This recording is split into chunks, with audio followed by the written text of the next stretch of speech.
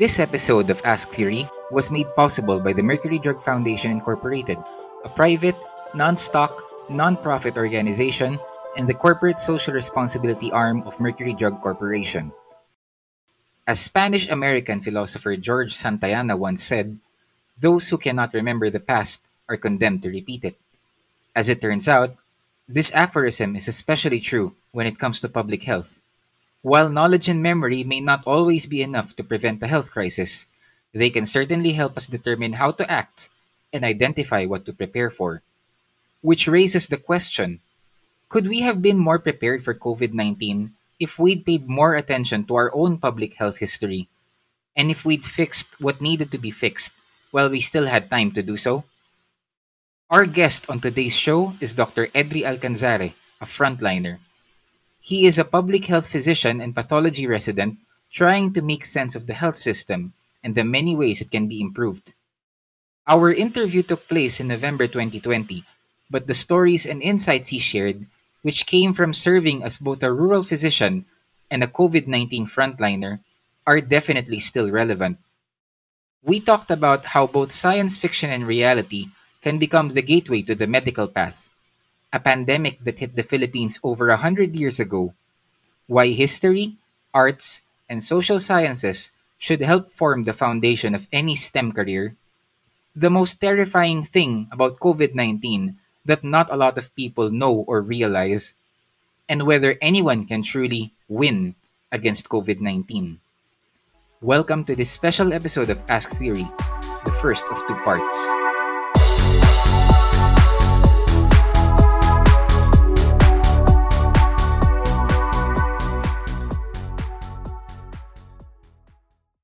Kumusta, Doc? Eto, ano pa naman, so far, COVID-19 negative since March. On a serious note, magsisimula ako sa serious na note. Siguro mga 3 or 4 na dun sa mga colleagues ko in the same department, nag-COVID positive sila. So, Oh man. it's really a matter of concern for a lot of us. Oo nga, it's been 8 months, ano? It's been 8 Yes. months since the start of yung lockdowns dito sa Philippines. Yes. Yung isang, we're gonna digress, pero isa doon sa mga kasama ko, 2 beses na siya nag-positive. Oh man.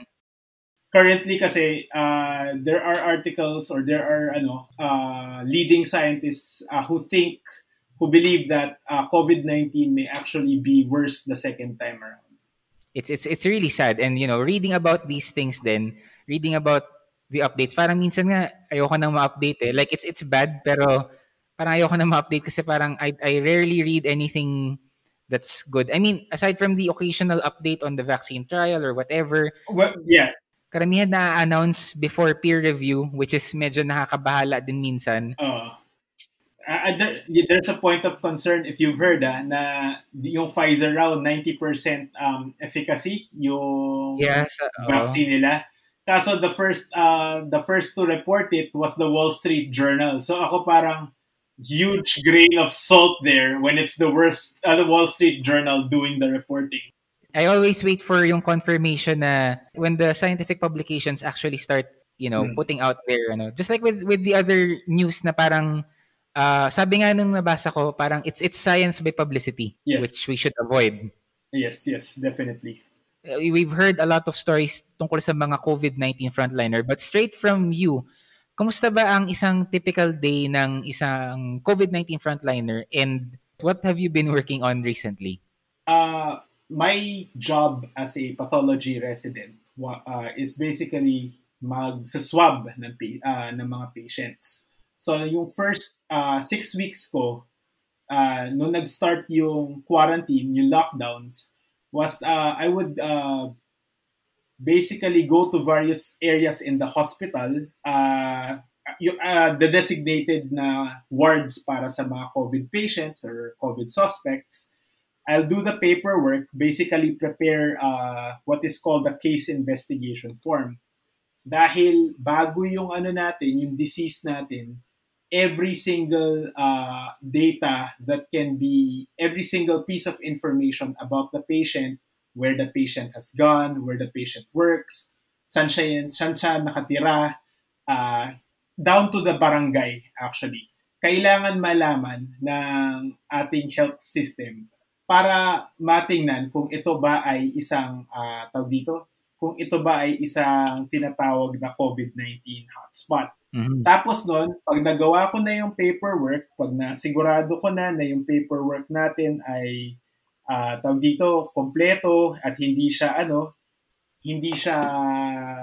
mare-reject pag nadala na dun sa laboratory, ang gagawin ko, mag-i-insert ako ng 2 swabs. Yung una, dun sa loob ng bibig hanggang sa makita ko yung mga tonsils. Ang end nung swab na to, so on the end na papasok dun sa pasyente, it's either Dacron or Rayon, which will take yung mga cells. So, konting cells lang. And hopefully, kung infected yung patient with SARS, so Severe Acute Respiratory Syndrome, Coronavirus 2, yun yung tawag dun sa pathogen or yung mikrobyo na nagkakos ng COVID-19, makakukuha ng mga cells na yun. Okay? Tapos yung pangalawang swab, ganun rin, pero mas flexible ng konti kasi ipapasok naman siya sa ilong para makakuha doon sa, generally, sa anatomy natin, yung area na yun, magkadikit. Kasi daanan yun ng hangin papunta ng lungs natin o ng baga natin. Aha. First 6 weeks, gano'n ang ginagawa ko. 24 hours duty, tapos magpapahinga, tapos ang sabi sa amin, basta hindi ka kailangan, hindi ka duty, wag kang papasok. So every 3 days, babalik ako sa ospital for 24 hours duty. And then binigyan kami ng 14-day quarantine. At doon, pagkatapos sa kalagitnaan ng 14-day quarantine na yun, yung akala namin kasi babalik na tayo to normal around June or July. Well, wishful thinking. Kasi technically, nasa specialty training pa ako ng pathology, which is my second specialty. My first specialty, or what I call my first love sa medisina, public health talaga. Aha. So, as a trainee, meron pa kaming mga kailangan kasing tapusin. Research papers, 2 research papers, autopsies. Akala namin babalik kami sa ganun. Nag-try kaming bumalik sa ganung klaseng system. Hindi pumasa dun sa hospital administration kasi ang dami pa rin mga pasyente.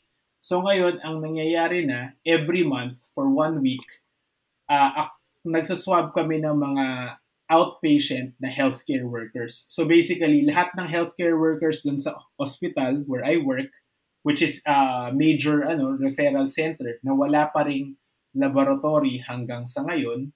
Wow. Yeah, imagine, major referral center for COVID-19 pero walang laboratory na magte-test. Nagsisend out pa rin kami sa iba. Okay. So, ang gagawin ko, yung the same thing but limited to only 2 hours a day. And then after that, yun, balik naman dun sa normal na trabaho namin bilang isang pathology trainee.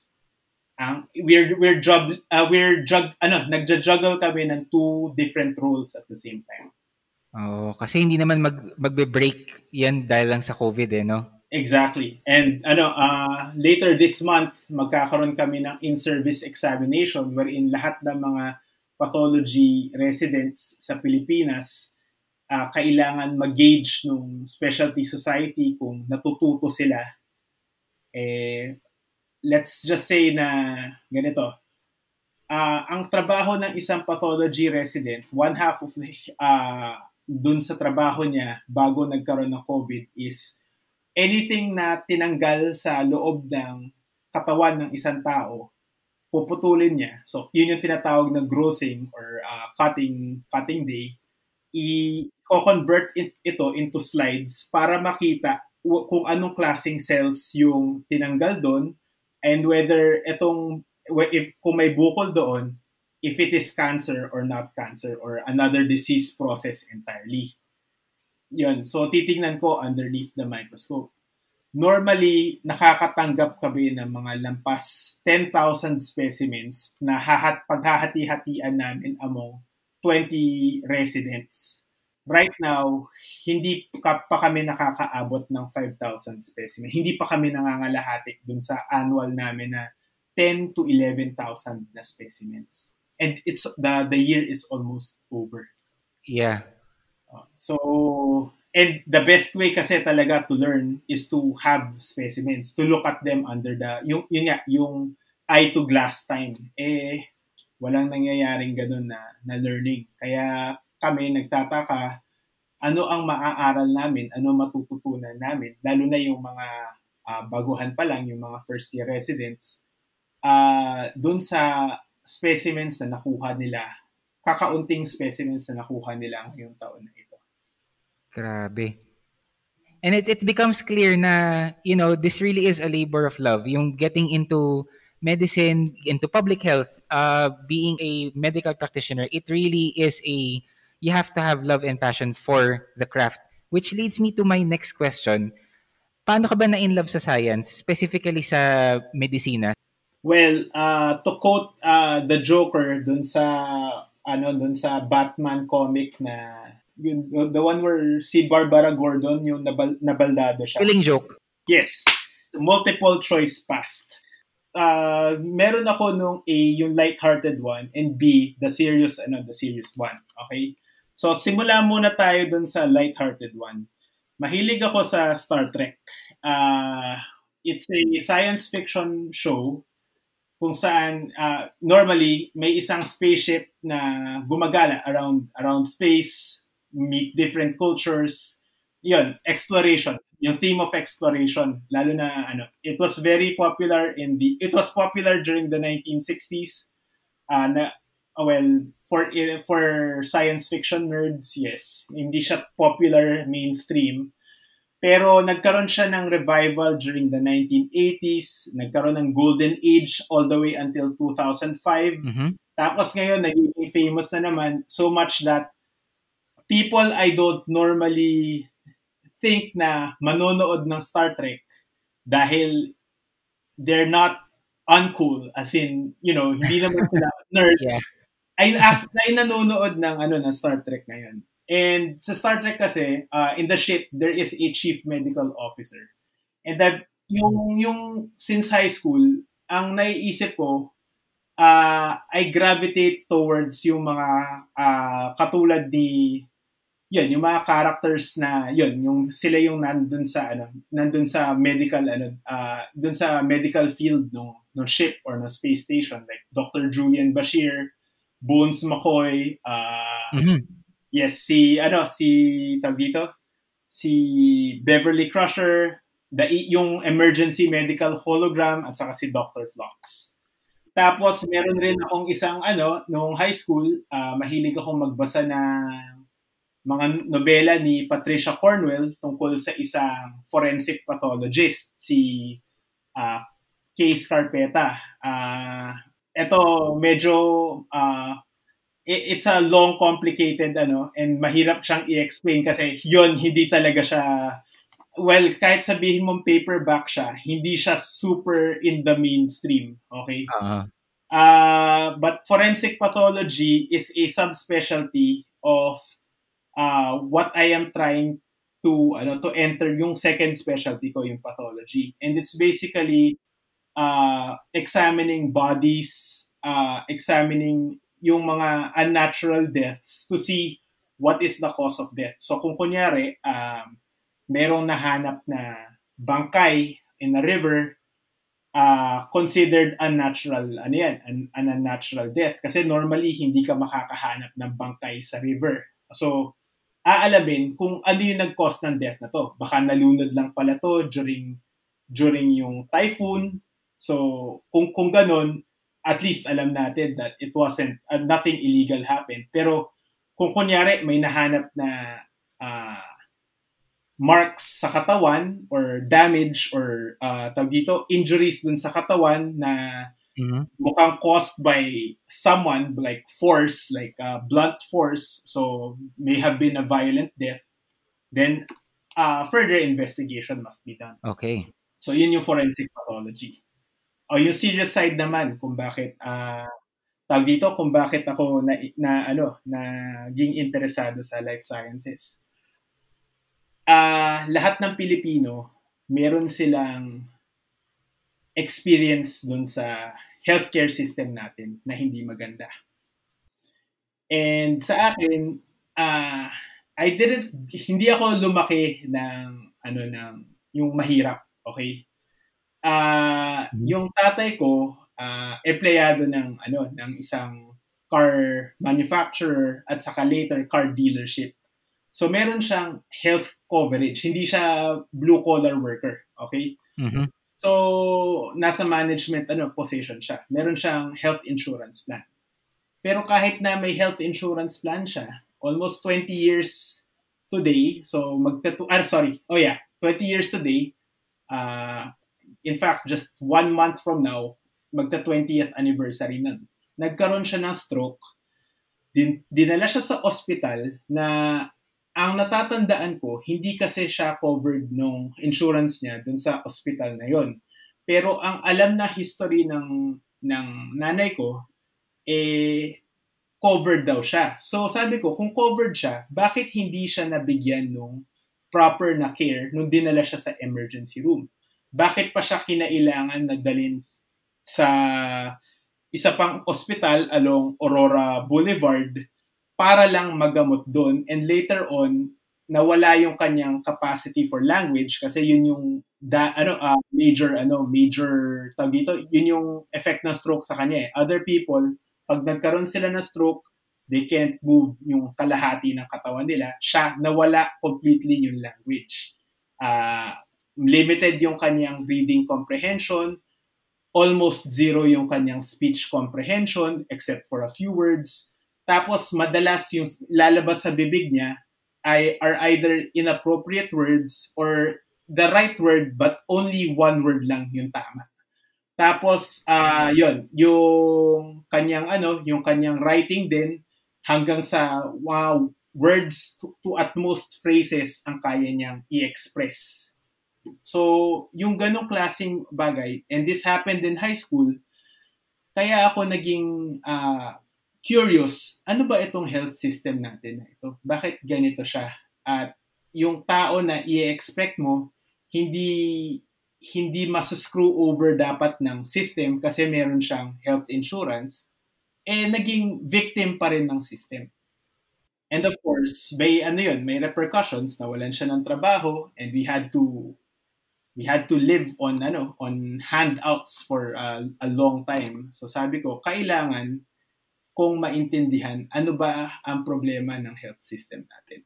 This story is probably not uncommon. I can Yes. tell na maraming Pilipino na nakakaranas ito na hindi lang nasasabi or hindi lang nabibigyan ng pagkakataon na maikwento yung ganitong kwento, or hindi ito yung path na pinili. Pero I'm sure na Yes. maraming nakaka-relate kumbaga sa problema sa healthcare system natin.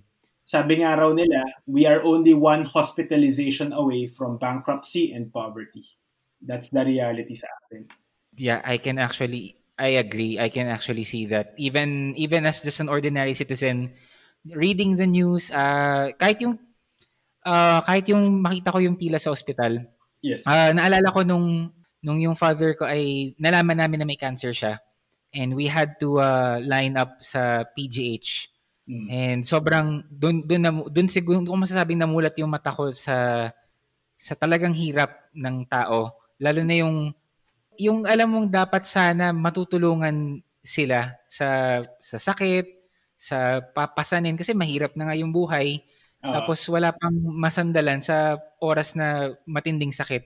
And kahit yung mga pasyente mismo nakapila sa labas, parang it's heartbreaking. At maiisip mo rin doon, ito yung palagi kong sinasabi when it comes to yung mga preventable na cancers. Kasi isa sa mga ginagawa ko aside from being a pathology resident, nagbibigay ako ng mga corporate health lectures.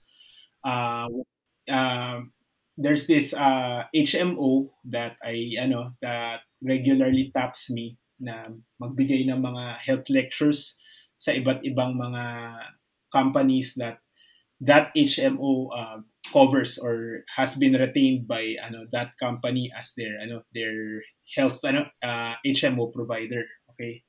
So, ang sinasabi ko parate, when it comes to cancers kasi, kahit sabihin nyo na may mga treatment options na ngayon at maganda na yung survival rate, if it's still preventable, might as well go for yung prevention talaga, iwasan. Kasi kung iisipin natin, yung prevention kasi sobrang cheap, or yung screening. For example, yung cervical cancer.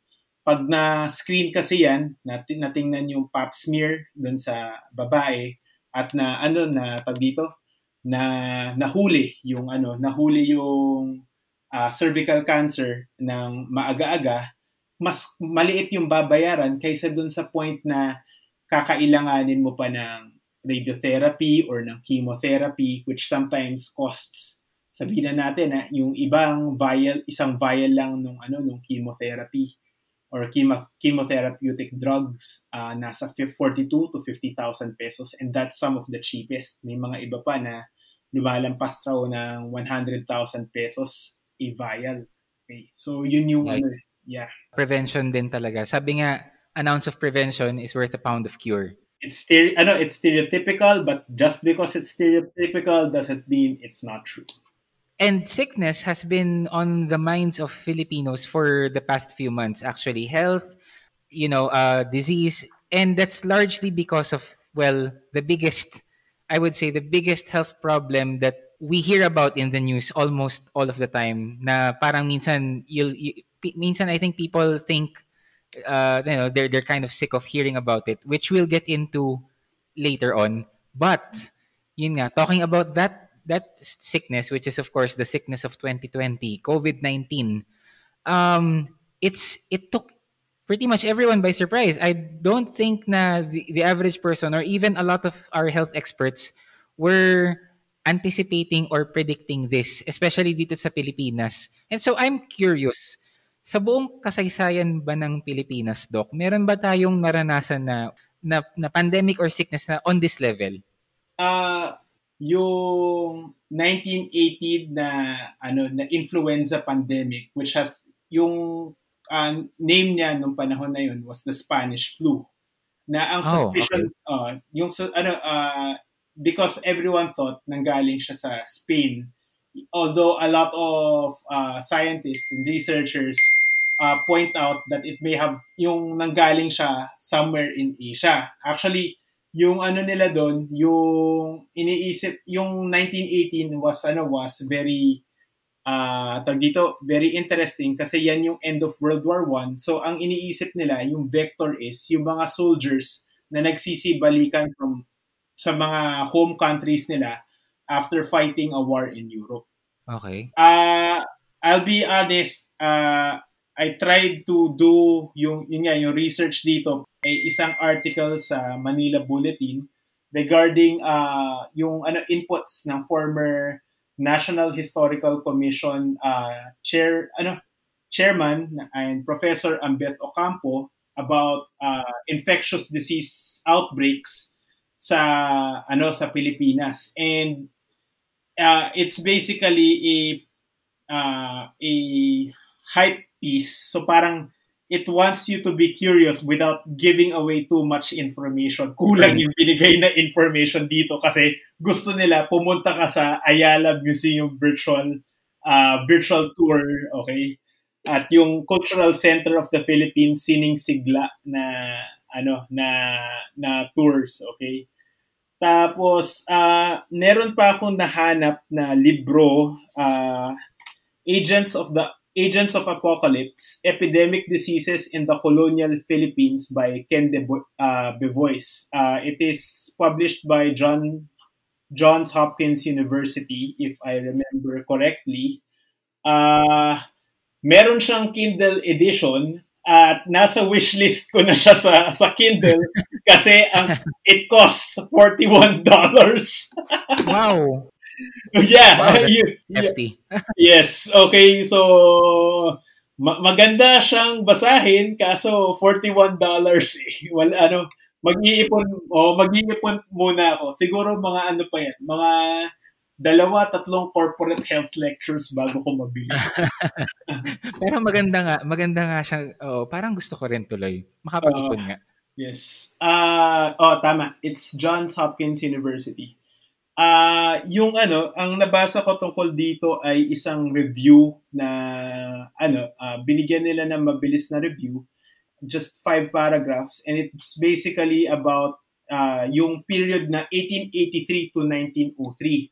So as you can see, relatively limited yung kaalaman natin regarding public health nung panahon ng mga Kastila. Imagine 1883 lang yung earliest na nakuha niya. At the very least, yung panahon kasi ng mga Amerikano or nung American colonial period, medyo may maganda yung record keeping natin diyan. Nung panahon kasi ng mga Kastila, siguro yung mga records were lost, hindi rin natin sigurado. I mean, isa sa mga problema natin right now is walang mga healthcare workers sa ating mga rural area, or hindi naman wala, pero sobrang limited or sobrang konti ng mga healthcare workers sa ating mga rural areas. So you can imagine kung how much worse it is nung panahon ng mga Kastila. Wala pa silang mga doctors to the barrios noon. Okay? Tawag dito. So, tinitingnan ko ito, ang sinasabi lang daw na mga outbreaks kadalasan from that period, ng 1883 to 1903, usually mga outbreaks ng syphilis, mga sexually transmitted infections. So, okay. Which is interesting considering, di ba, bansang Katoliko tayo, di ba? Yeah. Yeah. Medyo, mapapaisip ka, syphilis, sexually transmitted infection yan. Tapos, isa pang outbreak, yung every now and then daw, magkakaroon ng outbreak ng smallpox, magkakaroon ng outbreak din daw ng, magkakaroon ng outbreaks tayo ng bubonic plague. Dahil yung mga rat fleas na nanggagaling doon sa Manila, yung Manila Galleon trade natin. Yeah. And I don't nila. Yung mga dala ng mga ano ba yung fleas? Stowaway. Yeah, mga stowaway na rat fleas, okay. So I don't know about you, pero I hope may na-notice kang pattern regarding dun sa mga outbreaks na nangyayari sa Pilipinas during the colonial times na pwede nating ma-compare dun sa nangyayari ngayon. Meron actually, and aside from that, naisip ko rin na yung maliban do sa pattern na yun, naisip ko rin yung gap in knowledge natin na I think this is an interesting thing. Feeling ko I might do a bit of extra research on this after this podcast. So meron akong bagong pet project. Let me ito rin kasi yung ating yung ating concern ngayon with regards to the STEM. Okay, di ba yung sinasabi nila na ang STEM daw nawawalan ng respect for the liberal arts, for the arts, for literature, for the social sciences. And I've actually experienced a lot of that bilang isang liberal arts graduate nung pumasok sa med school. Mm-hmm. During the curriculum of med schools sa atin, masyadong geared dun sa what people would call the hard sciences. Ayaw nilang magbigay ng focus dun sa such things as historical context, history, anthropology, and yung social sciences. In fact, nung estudyante ako, yung mga professors or yung mga subjects namin that did try to inject yung mga ganyang klaseng topics, yung marami sa mga kaklase ko hindi na mag-a-attend kasi it's either hindi interesting para sa kanila or siguro parang yung mga RGEP courses or general education courses nung college kami na hindi siya major course. So Ah, hindi oh, kailangan pagtuunan ng pansin. oh, yeah. Oh, parang feeling na ay hindi parang sorry for the pero parang hindi ganoon kaimportante. Exactly. Parang ganun yung yung approach not just by the professors but by a lot of the students as well. And maybe because of the influence ng mga professors. Which shouldn't be. I mean, mahirap na maging doktor sa Pilipinas nang wala kang uh, insights at wala kang knowledge regarding the history of medicine and of public health in the Philippines. Yeah, I think it would solve a lot of problems if we knew how to look back and Exactly. sort of yun nga, identify the patterns. And the problem is a lot of our medical graduates, and I would admit that I'm one of them, are so unaware and so ignorant of the history of the health system, of the Philippine health system. Yeah, talking about awareness, based on what you've observed, summary lang siguro, kamusta na ba ang lagay ng COVID-19 sa Pilipinas? O kamusta na ba ang lagay ng Pilipinas sa panahon ng COVID-19? Okay, unang-una ang sasabihin ko palagi is there is no such thing as as winning. Kasi a lot of people keep on saying winning. What about the people na na namatay, 'di ba? Yung mga the ones who are not so lucky, especially yung mga health workers na hindi na abutan yung mga donations of personal protective equipment pero kailangan pa rin sila to perform their duty and their responsibilities as a health worker. So ayoko sabihing winning, and please take this statement with a grain of salt for what it is. Aha. For the past several days, I think nakaka 2 weeks na hindi lumalampas ng 3,000 yung mga bagong cases natin. Yeah. So may steady na numbers lang dun sa increase.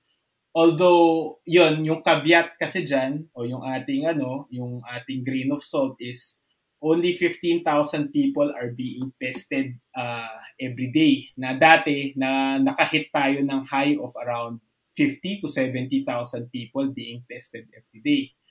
There are reasons for this. Yung una, for a while, merong isang laboratory na sabi nila hindi na sila magte-test dahil hindi pa sila nababayaran. Okay. Okay, so man. smarter listeners would know kung ano laboratory yon. I don't want to earn the ire again of certain personalities. Yeah, and this really happened, so it has to be discussed. It has to be brought up. Yes. So yeah.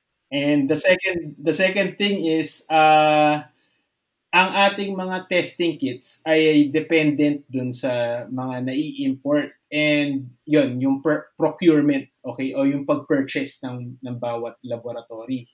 And we're in a period of economic trouble. So okay pa siguro yung some of the government laboratories, they can afford to buy dahil they can afford to buy dahil may war chest, merong yung budget ng national budget, pero yung mga ibang private private laboratories na hindi nga sila na re-reimburse doon sa mga tinetest nila, hindi naman pwede kasing i-promissory note nila doon sa supplier ng testing kits from abroad na utang muna, kukunin na namin to, kailangan na kailangan. So, baka yun rin, may factor na yun na hindi nila kayang mag-test as much as they were doing during the height of the testing. But otherwise, yun nga, nasa steady rate tayo. Hindi siya yung biglang taas, hindi katulad nung one time na yung highest natin na increase is 7,000. Oh man, yeah, ang laking news nun. Regarding sa test kits, kasi maraming nababalita na may nabalita at least one testing kit na dinevelop ng mga Pilipino. And this has been explained to me na rin naman before yung rapid testing kit and yung compatibility and all. Pero for the benefit of our listeners, bakit may problema pa rin tayo sa supply ng testing kit kung gumagawa rin naman pala yung mga scientist natin ng testing kits? Yes. Okay. Una, yung reagents para makagawa ng mga testing kits rin nun ay they're made at a cost, okay? Uh-huh. So second, yung mo rin, yung difficulty with the yung demand, supply cannot keep up with demand. And I think yun yung kailangan nating if there are people willing to advocate is to push for a larger investment sa biotechnology. Dahil if they were able to do this with their limited budget, imagine how much more could be done kung mas mataas yung budget ng ating biotech field dito. Oo nga eh. Talagang funding pa rin, Funding talaga ang... Yes. Thinking about how things would be, like if things don't improve, it's actually really scary. Yes. I mean, we've all been wanting some sense of normalcy, pero habang nililipas sa mga linggo, parang either nasasanay or natatakot or nangangamba na hindi na babalik sa normal. Pero as a frontliner or as someone who sees what's going on, ano yung isang pinaka nakakatakot na bagay about COVID-19 na maybe hindi na nalalaman ng maraming tao? Ang iniisip kasi ng mga tao, and ako, guilty ako na during the time na nagbibigay ako ng corporate health lectures about new diseases, magpo-focus ako dun sa case fatality rate. And ang COVID-19 overall, ang sasabihin nila, nasa 1 or at worst 1 to 2% lang naman ang case fatality rate. Pero yun nga, there are some research articles na nagsasabi na as many as 10 to 20% ng mga tao who contract COVID-19 need to go to the hospital. And sabihin na natin between 5 to 15% na nag-positive, nagkakaroon sila ng lasting damage. Okay? Hindi yun, may scar formation dun sa lungs nila. Hindi na nila kayang mag-exercise ng normally, or may damage sa kidneys. May mga case studies na ganun, na nagkaroon ng damage dun sa kidneys. So sa akin, nakakatakot yun na nagkakaroon ka ng hindi siya obvious na disability, but let's call it a disability. It's lasting damage that will no longer allow you to function or makapagtrabaho ng 100%. So imagine mo, magkakaroon ka ng COVID-19, isa sa ang iyong trabaho o inyong hanap buhay mostly physical activity. And then after COVID-19, hihingalin ka na, nag-exert ka lang ng little effort. Hindi ka pa yung tawag dito, hindi pa yung usual na trabaho mo, hingal ka na. Oh. And early on, actually, parang mid this year, may nabasa akong article sa, I think it was the New York Times. I can't remember, but it was one of the more, credible US publications. And it was an essay by someone who recovered from COVID-19. I think it was one of the first times na nabasa ko na merong parting gift or lasting effects. Yun. Yes. Sabi niya, magmula nung gumaling siya from COVID-19, nawala na yung sense of coordination niya. Lagi siya nauuntog, nadadapa, nadudulas. There is a tawag dito, entity na tinatawag namin na neuro-COVID, wherein COVID-19 itself through a still unknown mechanism may actually cause damage dun sa central nervous system natin. At isa pa sa mga yung tanong mo kanina, nakakatakot. Isa pang nakakatakot na bagay tungkol sa COVID-19. Nagkakaroon na ng nakarinig na ako ng mga 4 hanggang 5 kaso na kung saan may mga health workers na nagkaroon ng COVID-19 at ang kasama doon sa mga symptoms nila ay hallucinations, behavioral changes, or yung iba tinatawag na encephalopathy wherein hindi sila nasa tamang pag-iisip nila. Okay? So, ganun yung epekto ng COVID-19 sa sa brain. Para siyang grab bag of bad effects. And it's expected kasi it's a very new disease. Thanks for tuning in. Help us shine the spotlight on more Pinoy scientists by leaving us a rating and a review. Subscribe to our podcast to get new episodes every week.